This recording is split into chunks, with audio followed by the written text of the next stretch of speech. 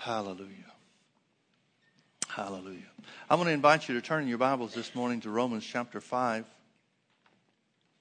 Romans chapter 5. We've been teaching a series on the name of Jesus, coming at it from a little different angle, and we want to continue along those lines today, this morning. I want to use Romans chapter 5 and verse 17 as the beginning point. It's Paul is speaking by the Holy Ghost and says, "For if by one man's offense death reigned by one." Now, real quickly, some of you are still turning and finding the opening in your Bible. So let me say that just real quickly for a point of clarification. There are 4 words in the Greek language that are translated "if."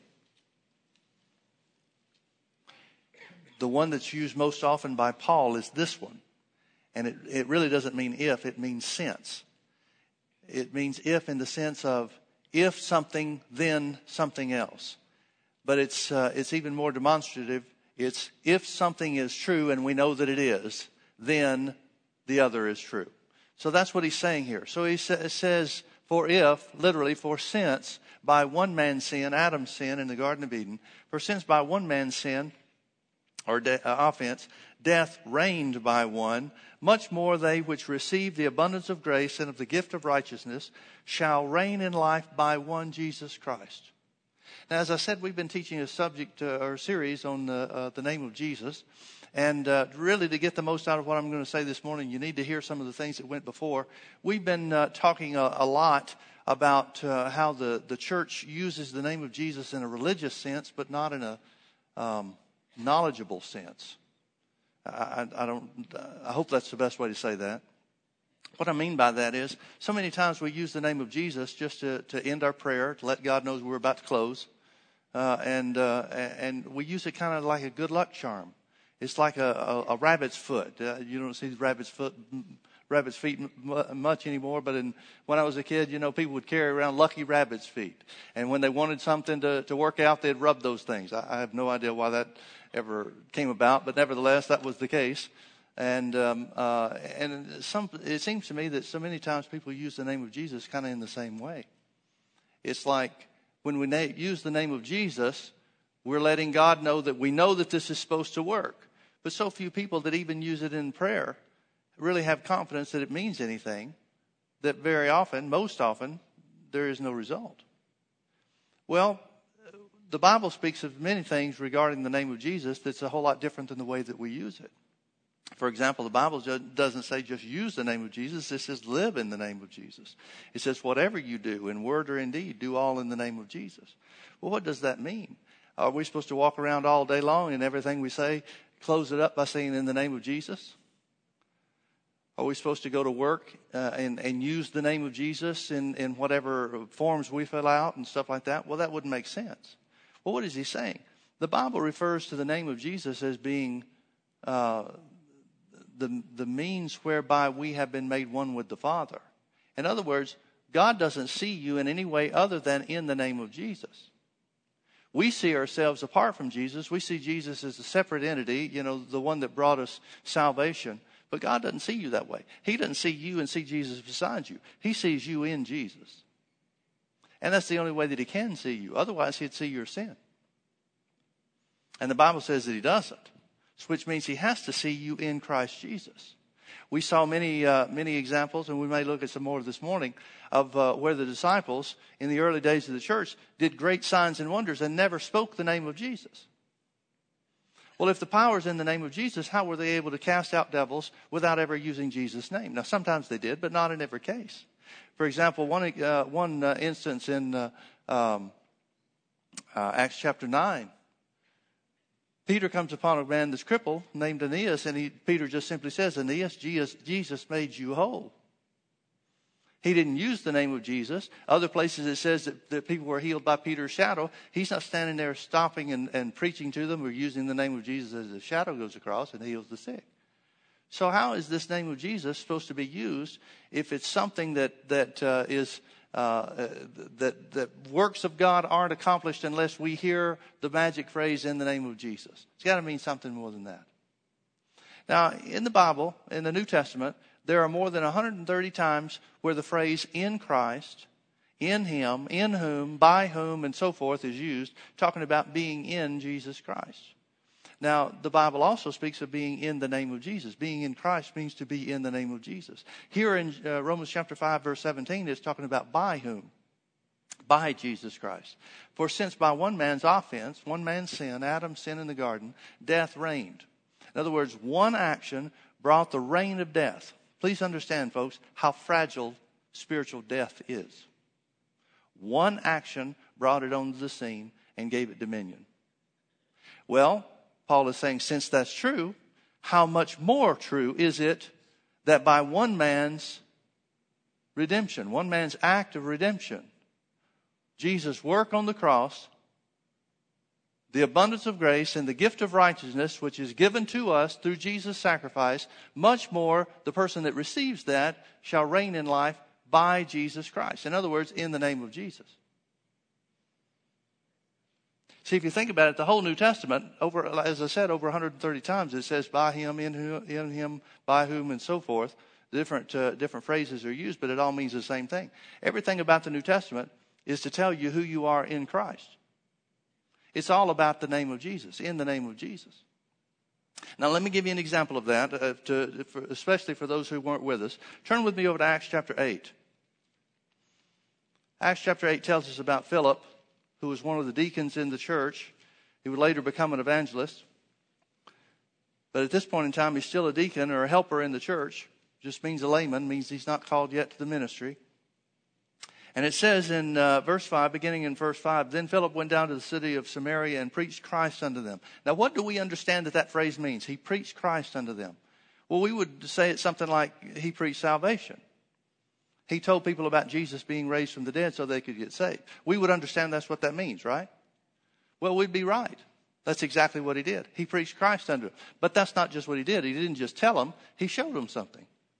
It says in verse 6, and the people with one accord gave heed unto those things which Philip spake, hearing and seeing the miracles which he did. Now, he's not called to the ministry. He is later on. He's called Philip the evangelist later on in the book of Acts. But at this point, he's still a layman in the church. In other words, he's just like you. See, so many times people think that signs and wonders and miracles belong to those that have a special call to the ministry. But that's the one thing I want you to see this morning, is that it belongs to those who are in the name of Jesus. See, somebody that's called to the ministry doesn't have any more right to the name of Jesus than you do. They're no more in Christ than you are. Brother Hagin played a very important role in my life, and he was the foremost prophet on the earth when he was here. And I saw him do some, people don't like me to say it that way. I saw God do some miraculous things through him. I mean, just some spectacular things. People raised up, stuff appeared that wasn't there before. I saw some fantastic things. But he didn't have any more of the name of Jesus than I do, or that you do. There may have been things that God called him to do and used him for a specific point in time, for a specific purpose. But he's not more in Christ than you are. Man, that was hard for me to understand, because I looked at it and said, well, if God's using him like that, he must really be something. Well, he is something. He's in Christ. And whether you know it or not, whether you accept it or not, that makes you something. But we look at it differently. We see people being used of God in miraculous ways or in great ways, and we think, wow, they must have something I don't have. We assume that they're more mature than everybody else. We assume that everything they say and everything that they do is right because God is using them in a great way. But how many times have we seen those same people that God has used in a great way fall to some kind of sin and take a lot of people with them? They're not infallible. Nobody is. That's why the Bible says you'll know a tree by the fruit that it produces, not the miracles that it performs. Look at a person's life. Fruit is character. So here Philip preached Christ and he did miracles. And it tells which ones he did. It says, for unclean spirits crying with a loud voice came out of many. Notice it does not say came out of all that were possessed. See, again, we get the idea that if God's going to use somebody, it just works in every situation for everybody around. Not so with Philip. Unclean spirits crying with a loud voice came out of many that were possessed with them, and many, not all, taken with palsies, and that were lame were healed.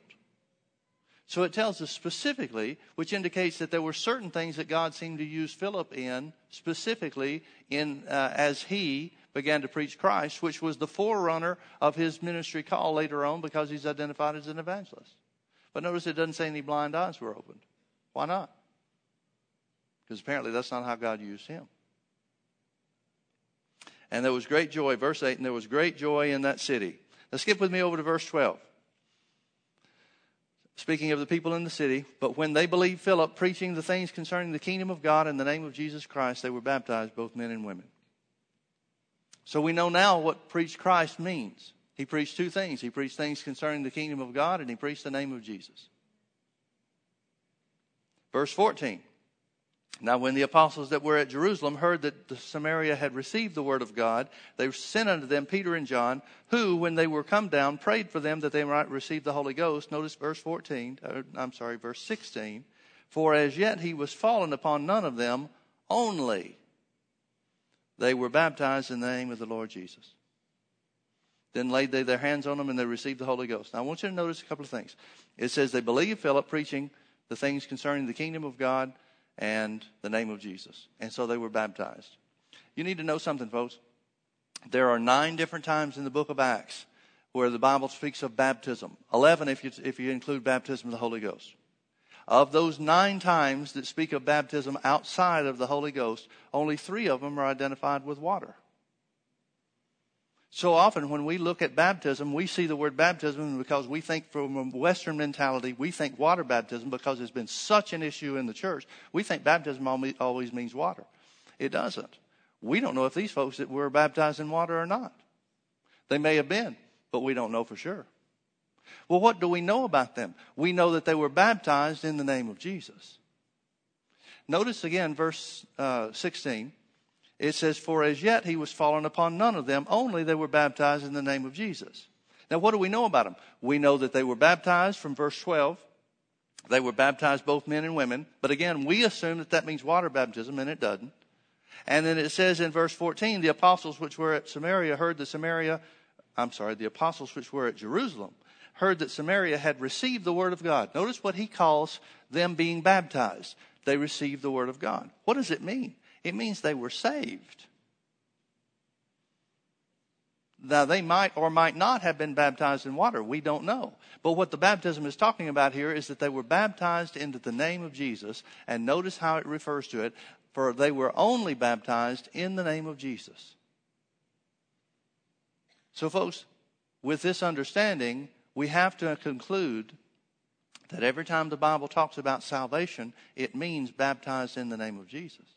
See, so many times people have gone through in the church world, people have taken scriptures like this, and they've taken those 9 different times in the book of Acts where it talks about baptism, and they've tried to create a baptismal formula, a water baptismal formula. Some people have said, well, of all the times that it speaks of being baptized, it says they were baptized in the name of Jesus. So some people try to create a water baptismal formula to baptize people in the name of Jesus. But if that were the case, if it was a baptismal formula, a water baptismal formula, then the same words would be used every time, and they're not. Sometimes it just refers to being baptized in the Lord. So what is it? It's talking about the baptism. Being baptized in the name of Jesus means to be saved. The word baptized means to set or to place into. So to be baptized in the name of Jesus means you're placed in the name of Jesus. That means you're placed in the family of God. That means you're placed into salvation. Can you see that? So when the Bible talks about doing all in the name of Jesus, it means doing all according to the new birth, the new life we've received in Christ through salvation. 2 Corinthians 5:17. Therefore, if any man be in Christ, he's a new creature. Well, in Christ means in the name of Jesus. Being baptized in the name of Jesus. So we could rightly change or interchange some of the wording there in that verse of Scripture. For if any man is baptized in the name of Jesus, he's a new creature. So the name of Jesus does not just mean some good luck charm that we're supposed to use on occasion when we really want God to hear us. Now, the fact is, if you're in Christ, how many of you are in Christ? You've been born again. That means you're living in the name of Jesus. Paul said, the life that I now live, I live by the faith of the Son of God. What does that mean? He's saying, my life's not my own. The life that I have is the life that I received when I made Jesus the Lord of my life. My personal Lord and Savior. In other words, the life that I live is in the name of Jesus. These are all interchangeable terms. Now, with that in mind, they were baptized in the name of Jesus. They believed Philip preaching the things concerning the kingdom of God and the name of Jesus. They were baptized, both men and women, baptized into the name of Jesus. Maybe they were baptized in water. Later on in this same chapter, Philip baptizes another guy in water, where it talks about baptism specifically referring to water. He may have baptized these people in water too. We don't know. But if he did, that just means that he took place in a church form or a church ritual that is an outward show of something that's already done on the inside. In other words, if they were baptized in water, it wouldn't do any good unless they were baptized in the name of Jesus or saved first. Because going into the water doesn't save anybody. If going into water saved people, then all we'd have to do is take a bath or go swimming. We wouldn't need a Savior. I know that sounds silly, but that's the truth. Water doesn't save anybody. If you haven't made the choice of Jesus as being your Lord and Savior and believe that God has raised him from the dead, then it wouldn't matter how many times you go in the water or how long you stayed there.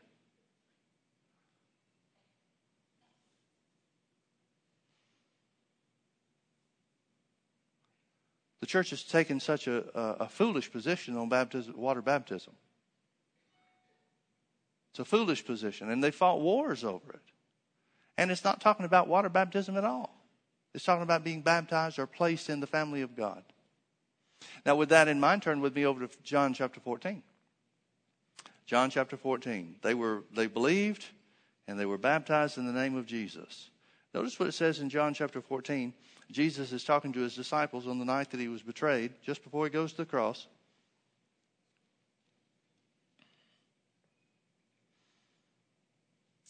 I want you to notice verse 12. Let me ask the same question. How many of you believe in the name of Jesus? You've been baptized into Christ. Okay. Verse 12 means it belongs to you then. Verily, verily, I say unto you, he that believeth on me, you can't believe on Jesus without believing on his name. That's what this means. Believing on Jesus or believing on the name of Jesus, he literally means people that are saved. These signs shall follow those that are saved, those that are baptized into the name of Jesus, placed into the family of God. He that believeth on me, the works that I do shall he do also, and greater works than these shall he do, because I go unto my Father. Notice he did not say, these signs shall follow those really great ministers. People that attain some high developed spirituality or spiritual growth that none of the rest of us are going to get to. No, he said, he that believeth on me. What is he talking about? Believing on him. The whole point of the 14th, 15th, and 16th chapter of John is Jesus telling the disciples, I'm going to the Father. Well, what's the purpose in him telling them he's going to the Father? That they can be saved. They can have the same place with God as he has. They can be united with God. That only comes through salvation. So when he said, he that believeth on me, he's talking about he that believes that I'm the Son of God, and eventually the end of his sacrificial work to be raised from the dead. Now, some people, when they see this greater works, they'll say, well, see, we're doing the greater works than Jesus because we're getting people saved. Well, I really hate to argue the point, but didn't Jesus get these guys saved? Doesn't Jesus appear after his resurrection in John chapter 20 and breathe on these guys and say, receive the Holy Spirit, and their lives changed? And then he tells them, wait in Jerusalem until the Holy Ghost is poured out? Well, sure he did. If when Jesus breathed on them in John chapter 20 and said, receive ye the Holy Ghost, if they didn't get something, then he lied to them. I don't know about you, but I don't think a redeemer, our worthy redeemer, would be a liar. So the greater works can't be just people getting saved. Don't get me wrong. You say things like that and people take offense. I'm not saying anything against salvation. Let's get as many people saved as we can. But that's not the greater works. Well, what are the greater works, Pastor Mike? I don't know. As far as I'm concerned, since they're not identified, I think we have to leave those unto God. But he does say that he'll do the same works. The one that believes, the one that's made Jesus the Lord of his life, will do the same works, and even greater works shall be done because Jesus goes to the Father. In other words, because he made a place for us to be in him. Now turn with me over to Mark chapter 16. Mark chapter 16.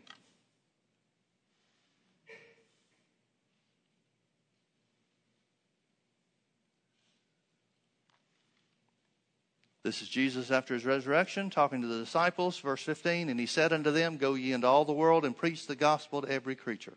What do we understand the gospel to be? Jesus crucified and raised from the dead, isn't it?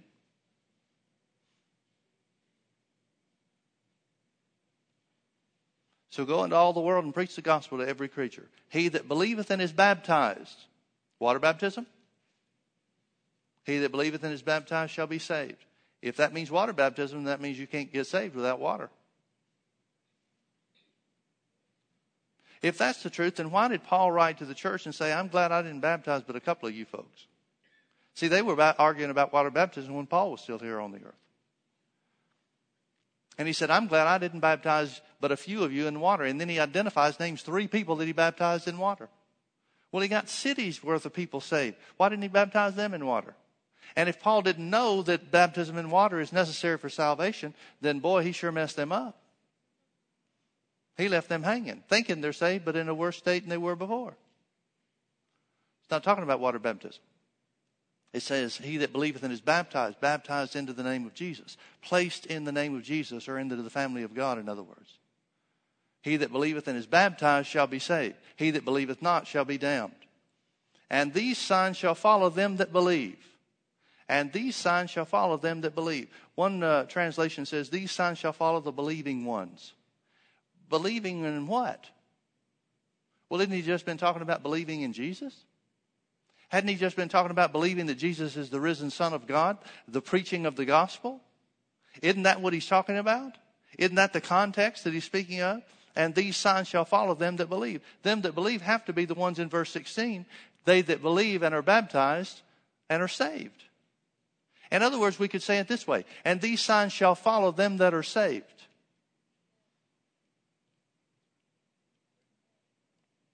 Notice he does not say these signs shall follow those that are really, really special Christians. These signs shall follow those that have a special call of God upon their life. Now, folks, this is what's supposed to follow every believer. These are the things that are supposed to follow every Christian. These signs shall follow them that believe in my name. Believing in his name, we've already identified. Believing in his name means to be saved. First sign he identifies, they shall cast out devils. First thing he identifies as a sign of a believer, a sign of somebody that's saved, is authority over the devil. Now, we're okay with that when we talk about authority over the devil in our own lives. At least some people are okay with that. But really, he says it from a standpoint of casting out devils that not only means exercising authority over the devil in your own life, but setting other people free too. So these signs shall follow. Jesus said, what did he know? But Jesus said, these signs shall follow those that believe in my name, or those that are saved. They'll cast out devils.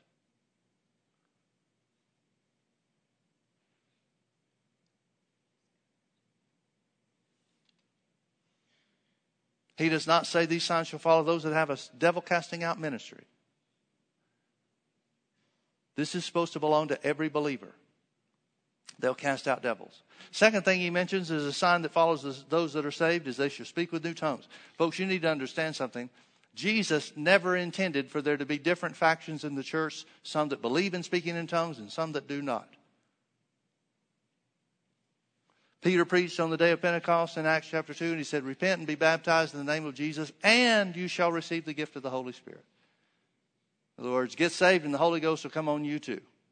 Because that was what drew everybody's attention. They heard them speaking with tongues, and that's why Peter is preaching to the crowd to begin with. This is what was spoken by the prophet Joel. Jesus was crucified. You folks were a party to it. They were quickened in their heart. pricked in their hearts, and they cried out and said, well, what shall we do? And Peter said, repent and be baptized in the name of Jesus, and you'll receive the gift of the Holy Ghost. In other words, there's only one hope for you, and that is repent, get saved, and be filled with the Holy Ghost. God never intended it to be different groups. Now, we know that there are. We know that there are those who stand up and say, well, not everybody's going to be filled with the Holy Ghost. Okay. Well, should we use Jesus' definition by who should be? Jesus said the ones that are saved.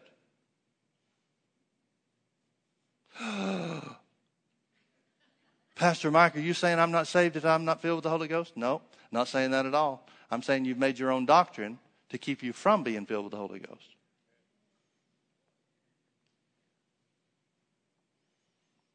Well, famous preachers say that not everybody's filled with the Holy Ghost. Yeah, that's right. And all we have to refute that is what Jesus said. Poor old us. Left with an unhappy dilemma. What Jesus said things would be like, what Jesus is identifying is the will of God for things to be, or famous preachers.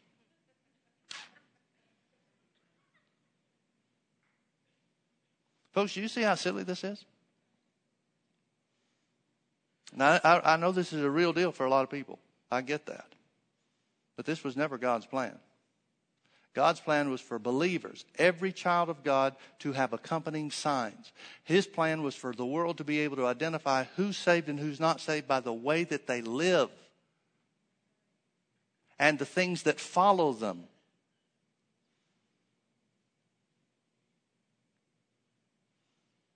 Imagine if it was the way God wanted it to be. Imagine if you didn't have to take some kind of public stand to let people know that you were saved, but really lived in such a way that the supernatural was commonplace. Imagine if your coworkers didn't have to wonder who's saved on the job. Imagine if we looked at on the political scene and didn't have to wonder who was following God and who wasn't. I don't just mean in campaign season, where they show up with preachers and other things like that to make everybody think certain things. I mean, what if we were able to look at people's lives and see these signs and really be able to tell?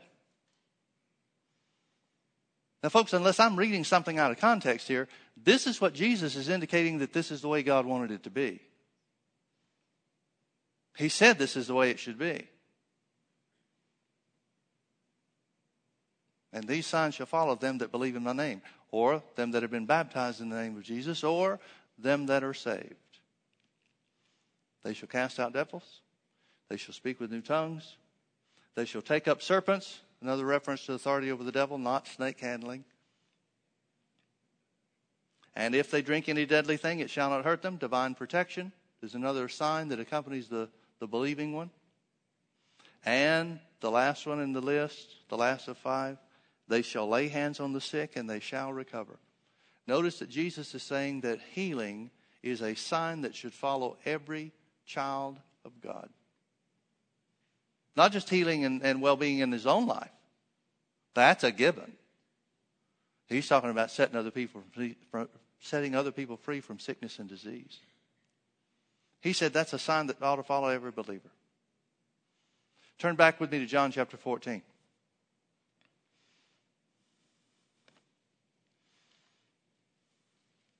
We've looked at scriptures like Romans chapter 5, verse 17.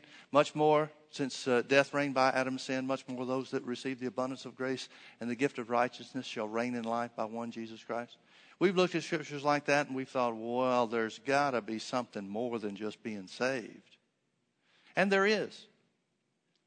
But it's not something in addition to being saved. It's something that should happen as a result of our salvation and the natural progression of the spiritual growth that follows. In other words, when we see scriptures like that, it means those that are saved and who renew their minds to who they are in Christ. That's really the only difference. Romans chapter 12 talks about be transformed by the renewing of your mind. The word transformed there really is kind of an interesting word because it means metamorphosized. Like a caterpillar creates a cocoon and comes out a butterfly. A change in nature. Now, it's not really your nature that's changed. It's your eyes being opened and your mind, through your mind being renewed to who you really are, who that new nature is in you. But the transformation that takes place, the renewing of the mind, is really the key to unlocking this reigning in life by one Jesus Christ, because you're already in Him. Here's the sad tragedy. The sad tragedy is the church is in Christ and has access and has the potential for all these greater works that Jesus is talking about. But because their minds are not renewed to who they are and what God's will is for them to do, they walk through life powerless. How many times have we heard people say, well, when I get to heaven, I'm going to ask Him why He let this happen to me. I want to be around when they do. I want them to say, now God, why did you let this happen to me? And I want Jesus to turn around and say, why didn't you use the power you had? I said right here, you do the same works that I did and greater works. I said right here, these signs will follow those that believe. He even goes further than that. Did you find John 14 yet? Let's look again at verse 12. Jesus said, verily, verily, I say unto you. Whenever Jesus is saying verily, verily, He's saying, listen up. This is really the truth. Verily, verily, I say unto you, he that believeth on me, or on my name, literally, he that is saved, he that is made a new creature in Christ Jesus, the works that I do shall he do also, and greater works than these shall he do, because I go unto my Father. Well, we know the last part's true. Jesus went to the Father, right? Notice how that's going to happen. Verse 13. And whatsoever you shall ask in my name, that will I do. Now, the word ask does not mean request. It means to call for or to require. It literally means to make a demand on something. When I use that phrase, I always feel like I have to explain it, because some people think I'm talking about attitude, that you're demanding something of God. That's not what I'm talking about. I'm talking about legal relationship. Jesus is saying we have a legal relationship with God because we're in Him. We have a legal relationship with His name. You've got a legal relationship with your bank. You sign some documentation when you opened your checking account at the bank. And when you write a check on the funds you have on deposit in that checking account, you're placing a demand on that account based on the terms of the contract. Now, you don't have to be arrogant about writing a check. See, use the word demand, and so many times people say, oh, the very idea that you're demanding something of God. Well, do you have a bad attitude when you demand something of your bank? Are you being arrogant to demand that the bank pay money that you have on account to whoever you write the check to? Does it have anything to do with attitude whatsoever? None. It's based on a legal relationship. It's based on a contract. Jesus is saying, when you're in me, you're in contract with God. Because you're in union with Him, you have the same right to my name that I have to it. Because you're in me. So He says, whatsoever you shall call for or require, whatever you put a demand on in my name, I'll do it. Now, this has got to be in connection with the works and the greater works. He hasn't changed subjects. He that believeth on me, or he that is saved, he that's in Christ, here's a part of reigning in life by one Jesus Christ. He that's in me, or he that believeth on me, the works that I do shall he do also, and greater works than these shall he do, because I go unto my Father. And whatsoever you shall ask or demand in my name, that will I do. You're not making a demand of God. You're making a demand on the power in the name of Jesus. Notice verse 14. If you shall ask, same word ask, demand, call for or require. If you shall ask anything in my name, I will do it. Now notice verse 13 and 14 again. He said, whatsoever you shall ask in my name, that will I do, that the Father may be glorified in the Son. Please notice that the only restriction, the only limits on the name of Jesus is that it brings God glory. That's it. The only limitation, the only criteria that he indicates whatsoever is that what the name is used for, the name of Jesus is used for, is to bring God glory.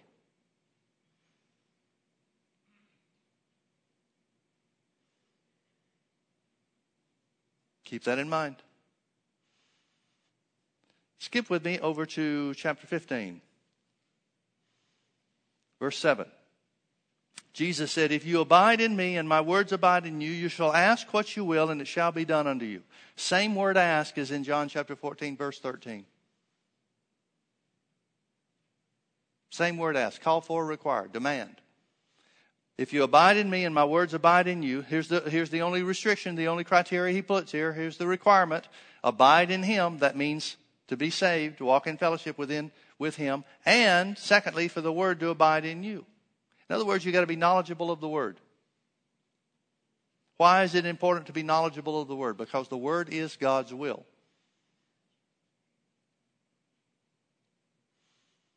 The word is God's will. James wrote and said, some people ask and they don't receive because they ask amiss that they might consume it upon their own lust. In other words, they ask contrary to the will of God. John said, writing to the church, 1 John chapter 3, John said, we know that if we ask anything according to God's will, he hears us. And if he hears us, we know we have the answer that we ask for. So the key is to ask according to his will. Well, how do we know what his will is? The word is his will revealed. So you have to abide in the word to know the will of God. Now, some things the word of God will identify specifically is God's will, and other things the word of God will just show you what the character and the nature of God is. For example, the Bible talks about God being a better father than we are to our own children. If you then, being natural or human parents, know how to be give good things to your children, how much more shall your heavenly Father give good things to them that ask him? So it shows us that God's a good parent. Anything that you would be willing to do for your children because it's good for them, that's consistent with the character and the nature of God to do for you. First prayer I ever remember being answered. First time I ever prayed in faith and didn't know what I was doing. I just stumbled up on it. I asked God for a reward. It was a reward for related to a basketball season. I asked God for a reward. And finally I came to the place where I talked to him about it a little bit, didn't know anything about faith. Like I said, I'm stumbling around in the dark, so to speak. And finally I just said, now, Father, if I was God and you were me and you asked me to do this, I'd do it for you. And somehow or another, that brought me confidence. That brought me great confidence, and I just said, okay, well, all right, that's it. There's nothing more to talk about. And it worked. I found out something about the character and the nature of God. I wish I'd found out about it right then. I wish I'd hung on to those things, but I could let them get away from me. But now looking back at it, I can see some things very clearly.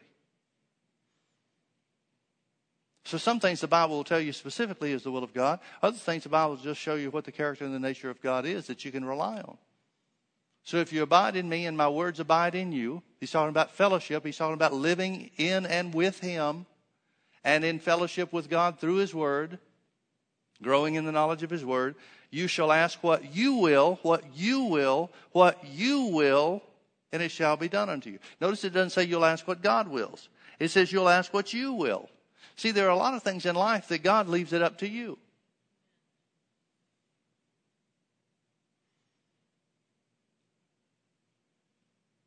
There are a lot of things in life that if you're willing to put up with it, God's willing to let you.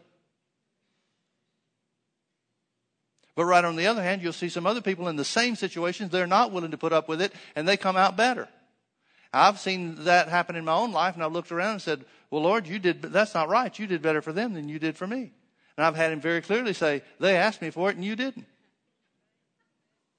Well, I'll fix that in a hurry.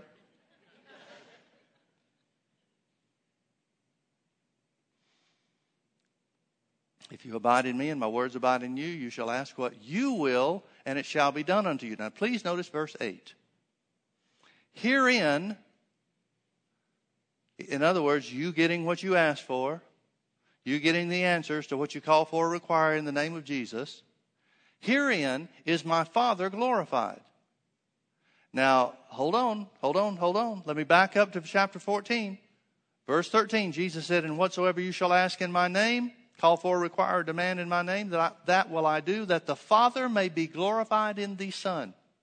Now in chapter 15, verse 8, he said, herein, in other words, you asking what you will, and it shall be done unto you. Herein, in this manner, is my Father glorified, that you bear much fruit. So shall you be my disciples. Please notice that the Bible says that Jesus will do whatever we use his name for, that the Father may be glorified in the Son. And he says one chapter later that the thing that glorifies God is you bearing fruit in other words, answers or results from the use of the name of Jesus, calling for, requiring, or demanding in his name.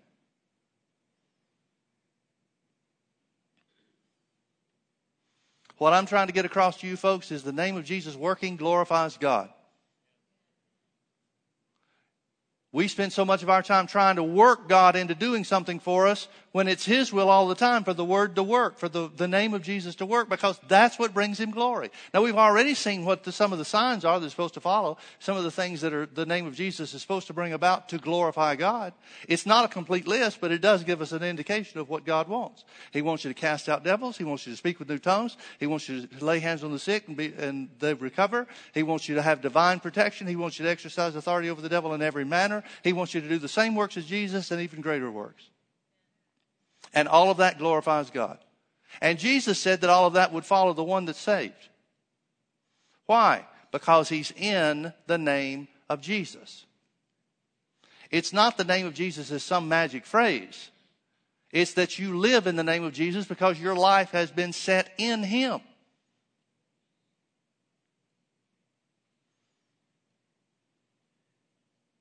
If this ever dawns on you, you'll go through the roof.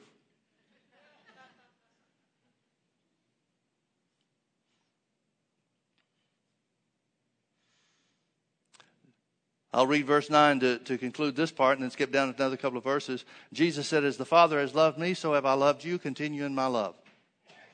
In other words, Jesus is saying the reason that the name works, the reason God is glorified when the name works for you, just like he's been glorified, just like I've glorified him by operating according to his will here on the earth, is because God loves you just like he loves me. Verse 16. Back up to verse 14. Jesus said, you are my friends if you do whatsoever I command you. Now, he just talked about the commandment being love one another. He said, you're my friends if you do whatever I command you. The word friends does not mean buddies. It means covenant partners. It means the relationship that God had with Abraham. He said, you are my friends. You're the ones in covenant with me if you do whatever I command you. Henceforth I call you not servants, for the servant knoweth not what his Lord doeth, but I have called you friends. Same word. For all things I have heard of my Father I have made known unto you. Notice what part of this covenant relationship is. Jesus doesn't hold back any information. You remember in Genesis 18, we were talking about it with the baby dedication earlier in the service? God said, shall I hide from Abraham that which I do? Why wouldn't he hide? Why did he reveal it to Abraham? Because he's his covenant partner. He's in covenant relationship with him. Jesus said in verse 16, you have not chosen me, but I have chosen you and have ordained you. Now that word ordained freaks people out because then people start talking about ministers. No, he's ordained you to salvation. He's ordained you to be conformed to the image of Christ. He's talking about salvation, folks. He's not talking about a ministry gift. You have not chosen me, but I have chosen you and ordained you. Now, what has he ordained the church to do? Not the ministries, not those that are part of a ministry gift. What has he ordained the church to do? That you should go and bring forth fruit. What kind of fruit? Well, he's just been talking about whatever you use the name of Jesus to do. Whatever you put a demand on the name of Jesus that brings glory to the Father. To do the same works as Jesus, including casting out devils, laying hands on the sick, speaking with new tongues, and divine protection.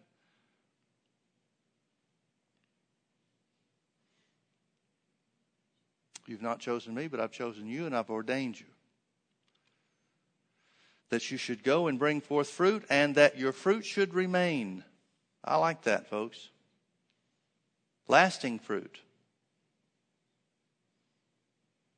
The name of Jesus should be used. Demands should be placed by believers on the name of Jesus to produce lasting fruit.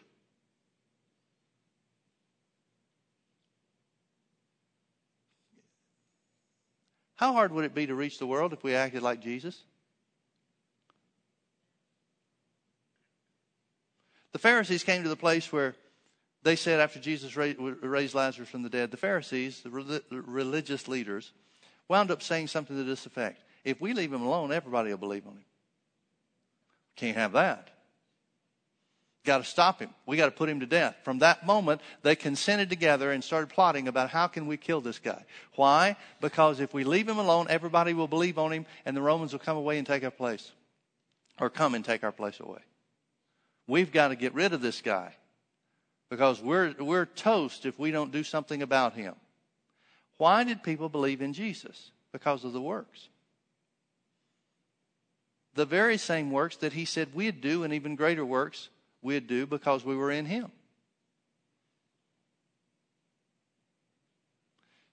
The churches, and understandably so, but the church has created this mindset, or developed this mindset, that evangelism is a real hard thing. Evangelism is easy if you're doing the works of Jesus.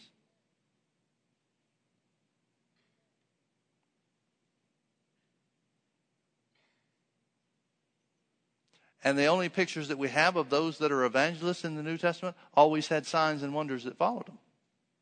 God never intended for us to go out into the world and try to convince everybody through some philosophy or through some oratory skills that Jesus is the risen Lord and Savior.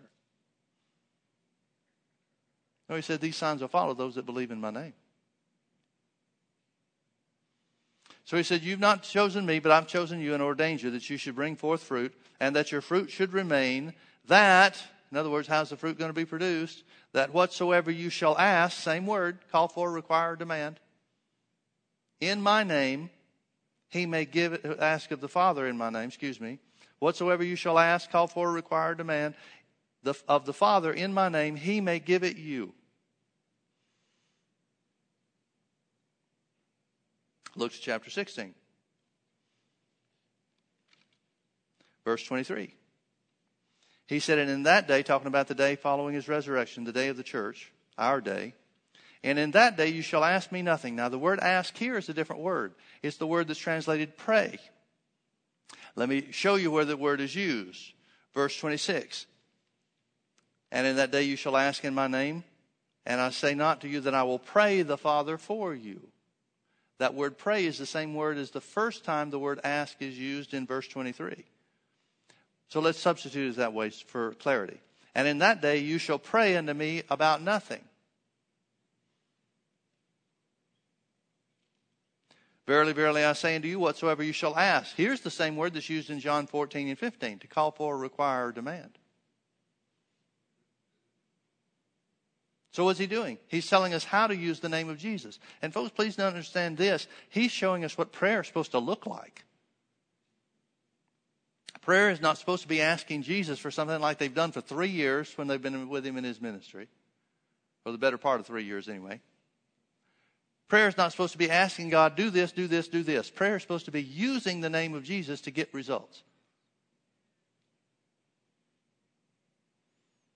Now, in order to use the name of Jesus to get results, you need to know what God's will is to know what results to expect. That's where abiding in the Word, abiding in me and the Word abiding in you comes in. But that's what prayer is supposed to look like. Now, what if the church's prayers did look like that? Jesus said you'd get results. But instead, what does the modern day church's prayer look like? Oh, God, please. God, you got to do something here. There's no belief in the name of Jesus. There's no understanding of who we are in Christ, the new creatures that we've been made in Christ Jesus. And so there's no access or interest in using a name that nobody has faith in. Do you see how far the church has fallen?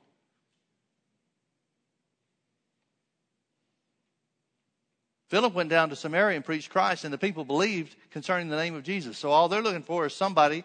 Apparently that wasn't Philip's ministry. Now they're just looking for somebody to come and bring them this Holy Ghost that Philip told them about. They're already in Christ.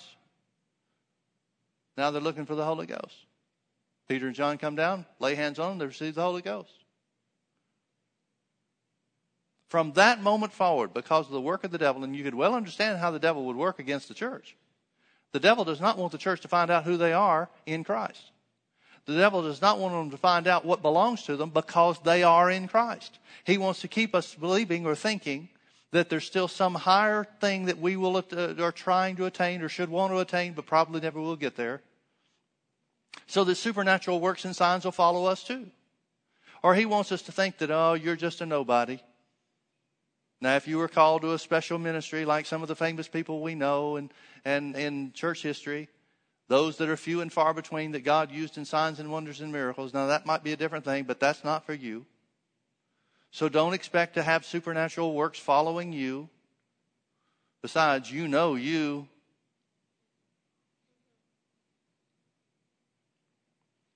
When the whole message that Jesus was preaching to the apostles, literally telling them, now look, here's how it's going to work for you when I'm raised from the dead, and here's how I want it to work for those that you preach to. And in that day, you shall ask me nothing, or pray nothing to me.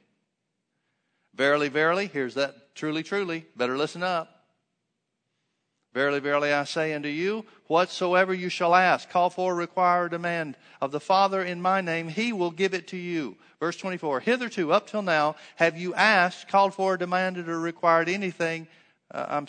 Hitherto have you asked nothing, called for, required, or demanded nothing in my name.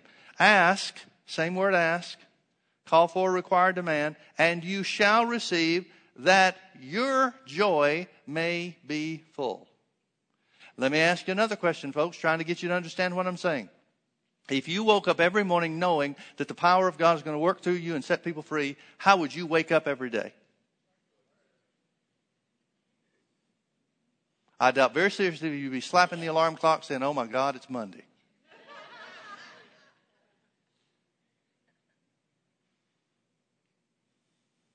Life would be an adventure. Folks, I want you to understand something. The miracle life that Jesus showed the disciples was enough to make men leave fishing.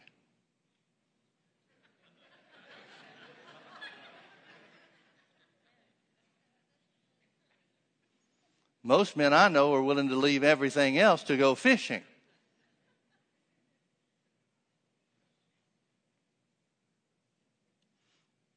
Up till now, you have called for, required nothing in my name. Ask, call for, require, demand, and you shall receive, that your joy may be full. Verse 26, at that day, talking about our day, you shall ask, call for, require in my name. I say not. In other words, he's saying, I'm not telling you that I will pray the Father for you. Don't come through me as far as your prayer is concerned. Why? Because you're already in me.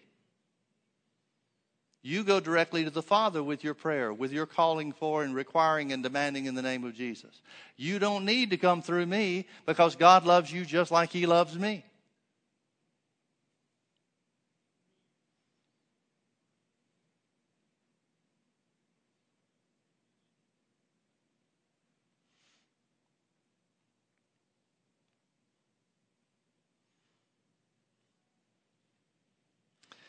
Doesn't it seem like Jesus is trying to get something across?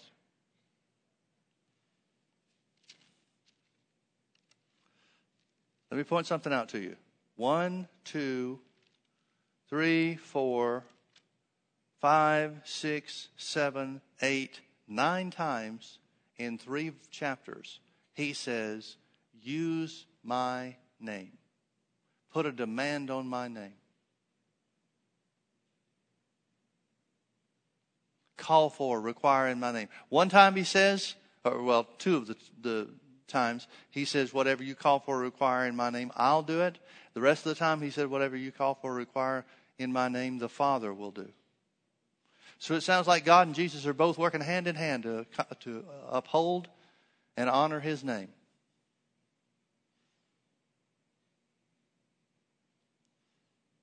Verily, verily, Jesus said, I say unto you, he that believeth on me, the works that I do shall he do also. I'm going to make a very simple statement that I really wish our eyes would be open to. I'm trying to get mine open to them more and more about this too. And that is this. God wants you to do miracles.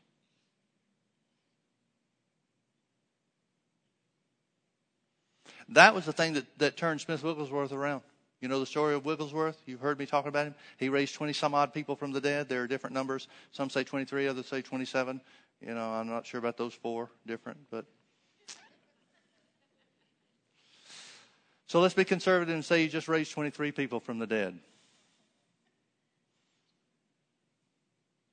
It's not nearly as impressive a number as 27, though, is it? He knew something about the power of God. You know the thing that he said, thing that he declared, made the difference in him? When he came to understand that God wanted him to do signs and wonders and miracles. Now, he did it primarily, the way God used him was primarily through Mark 11:24.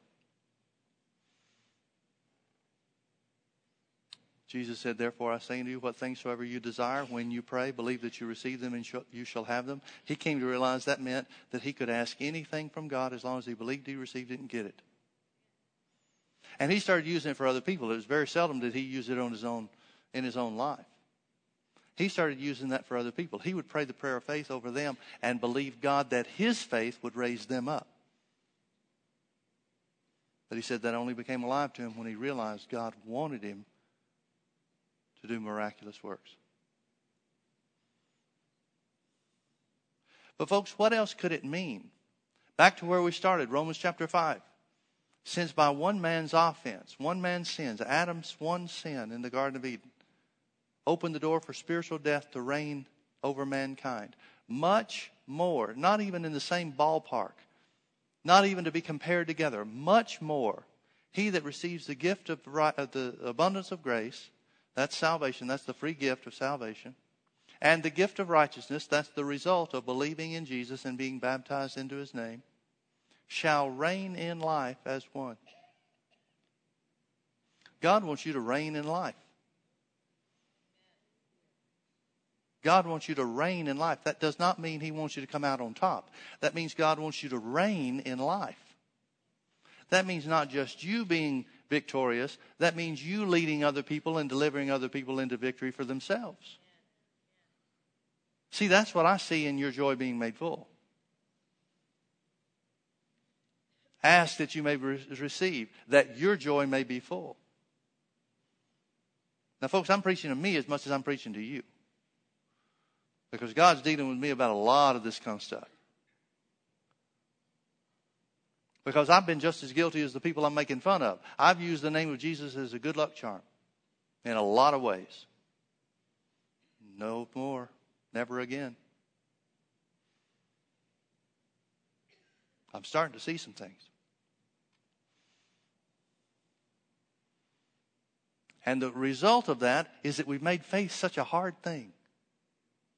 We've made faith this narrow little strip that you got to make sure you're just right there. And boy, if you make one small slip, too bad for you. And it's not. Faith is a natural byproduct of being in Christ. It's a natural byproduct of growing in the Word because you are in Christ. Jesus said, except you be converted as little children, you shall not enter into the kingdom of God. How hard is it for kids to believe their parents? You tell little Johnny or little Susie something, they run out to play. They look forward to whenever it's going to be. They don't worry about where our next meal is coming from. They don't come back and check the refrigerator and say, Mom, I'm not sure we've got enough for dinner.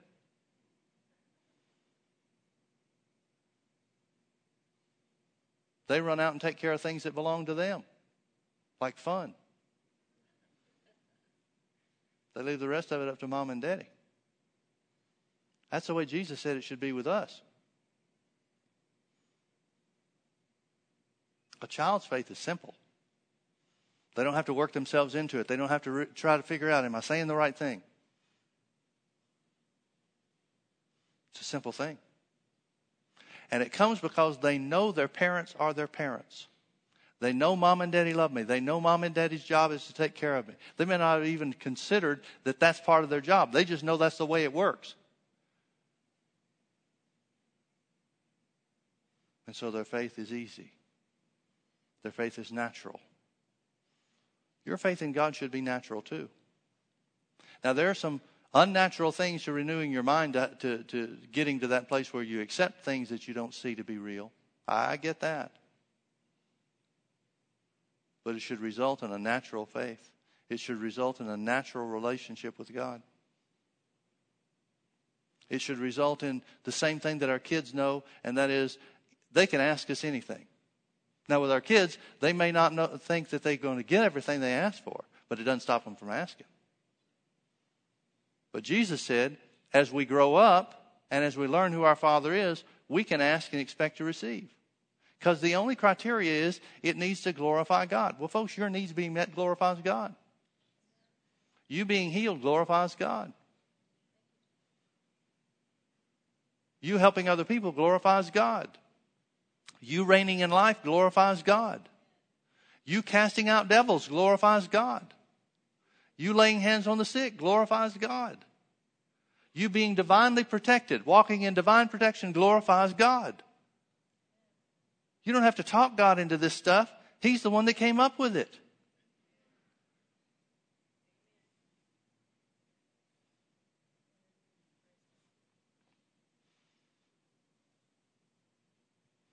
Verily, verily, I say unto you, Jesus said,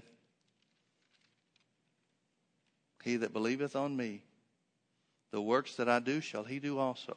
And greater works than these shall he do, because I go unto my Father. Greater works than these shall he do, because I go unto my Father. Let's pray. Oh, Father, we've heard your word. We see it. Now open our eyes to the reality of it. Thank you, Father, for the spirit of wisdom and revelation in the knowledge of you, that we may accept the truth that we see in front of us, that we may come to realize that since we are in Christ Jesus, the name of Jesus is available to us to place a demand on in every respect, for our own well-being, for our own finances, for our own healing, for the well-being of our family, for the peace of God upon us and our loved ones, and also to set other people free.